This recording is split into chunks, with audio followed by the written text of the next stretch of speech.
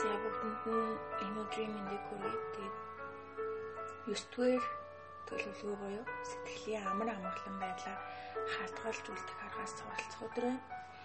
Тэгээд хорвоод мөнгөөр бүх асуудлыг шийдэж болно гэж боддог хүмүүс маш олон болоод энэ сүүлийн үед.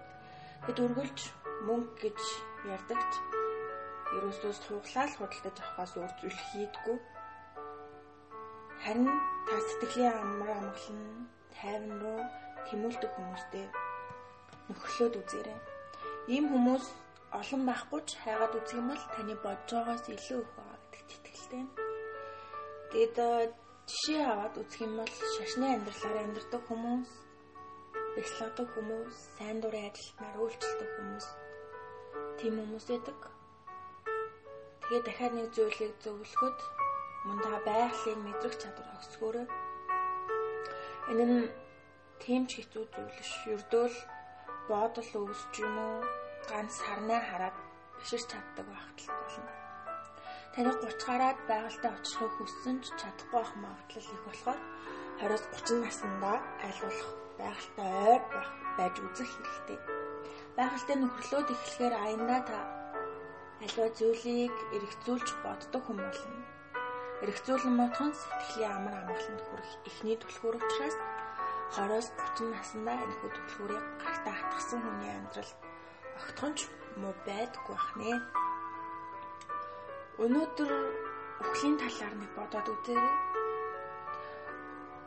Тэгээд үхэл хэмээх үг бодит байдал дээр тийм ч ойр сонсогдохгүй байгаа л таас оршуулгын газрыг нэг бодоод үзээрэй. Оршуулгын газар бол таны бодсноос ч илүү өв, тэгш, эмэг цэгцтэй амар амгалан орчин. Тэгээд уулыг тойрон тайван хөвч байгаа хүмүүсийг хараад амьдралаа нэг бодоод үзээрэй. Одоо миний амьдралыг хамгийн их шаналгаж байгаа зүйл юу вэ? Миний заавал хийх ёстой гэж бодож байгаа зүйл юу вэ?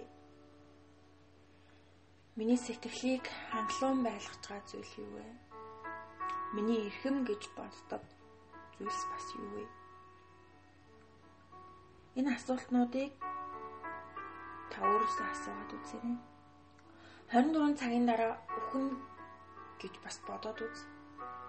Тэгээ дахин миний санаа зовж байгаа зүйл, үнэхээр санаа зовх зүйл мөн үү? Миний заавал хийх ёстой зүйл үнэхээр тийм үн цэнтэй юм болов?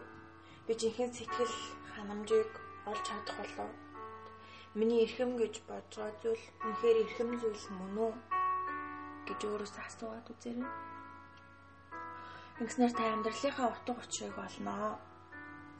Танд хүнд хэцүү санагдчихсэн зүйл үнэндээ аар сар зүйлээс нэг ойлгож цаашдаа харамсахгүй амьдрахын тулд би юу хийх хэрэгтэй вэ гэсэн асуултын хариултаа олох болно.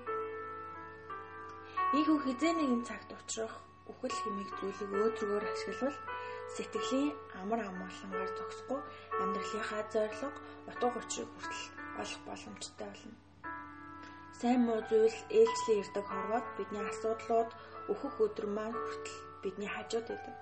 Учир нь бурхан сэтгэлийн амар амгалан материаллык зүйл биш, хүний сэтгэлд суулгасан байна. Тиймээс та өнөөдрийн турш үхлийн талаар тунгаан бодож үннийг ухаарах гад нэг үзээрэй. Тэгээд өөхөх өдөр хүртлээр сэтгэлийн амар амгалан руу тэмүүлсэн амьдралаар амьдран хэмээн шийдвэр гаргаж ямар ч хэцүү зүйлд бууж өгөхгүй үргэлж гэгээлхээр сайхнаар амьдрна гэж өөртөө танархлаа. Амьдралд ямар нэгэн асуудал гарах үед зарим хүмүүс арх ууж, годамжаар орилж, бусдад бухимдлаа гаргадаг. Харин зарим хүмүүс нь анхлын үнэртэй цай ууж, сайхан ном уншиж, ой дундуур алхаж, бас тусламж хэрэгтэй байгаа хүмүүс төр очиж үйлчилж, зарим нь бурхны өмнө сүсэг бишрлийг илэрхийлдэг. Харин та аль нь болохыг хүсэж байна? 20-30 наснаас эхлэн сэтгэлийн амар амгалангаа олохын тулд хичээсэн хүн сүүлийнх нь амьдралаар амьдарч чаддаг. Тиймээс та өнөөдрөөс эхлэн хичээгээд үзээрэй. Тэгээд үнэхээр бас танаас санаа зовж байгаа зүйл чинь ямар ч санаа зовох шаардлагагүй зүйл байх үедээ гэдгийг бас тунгааж бодож үзээрэй.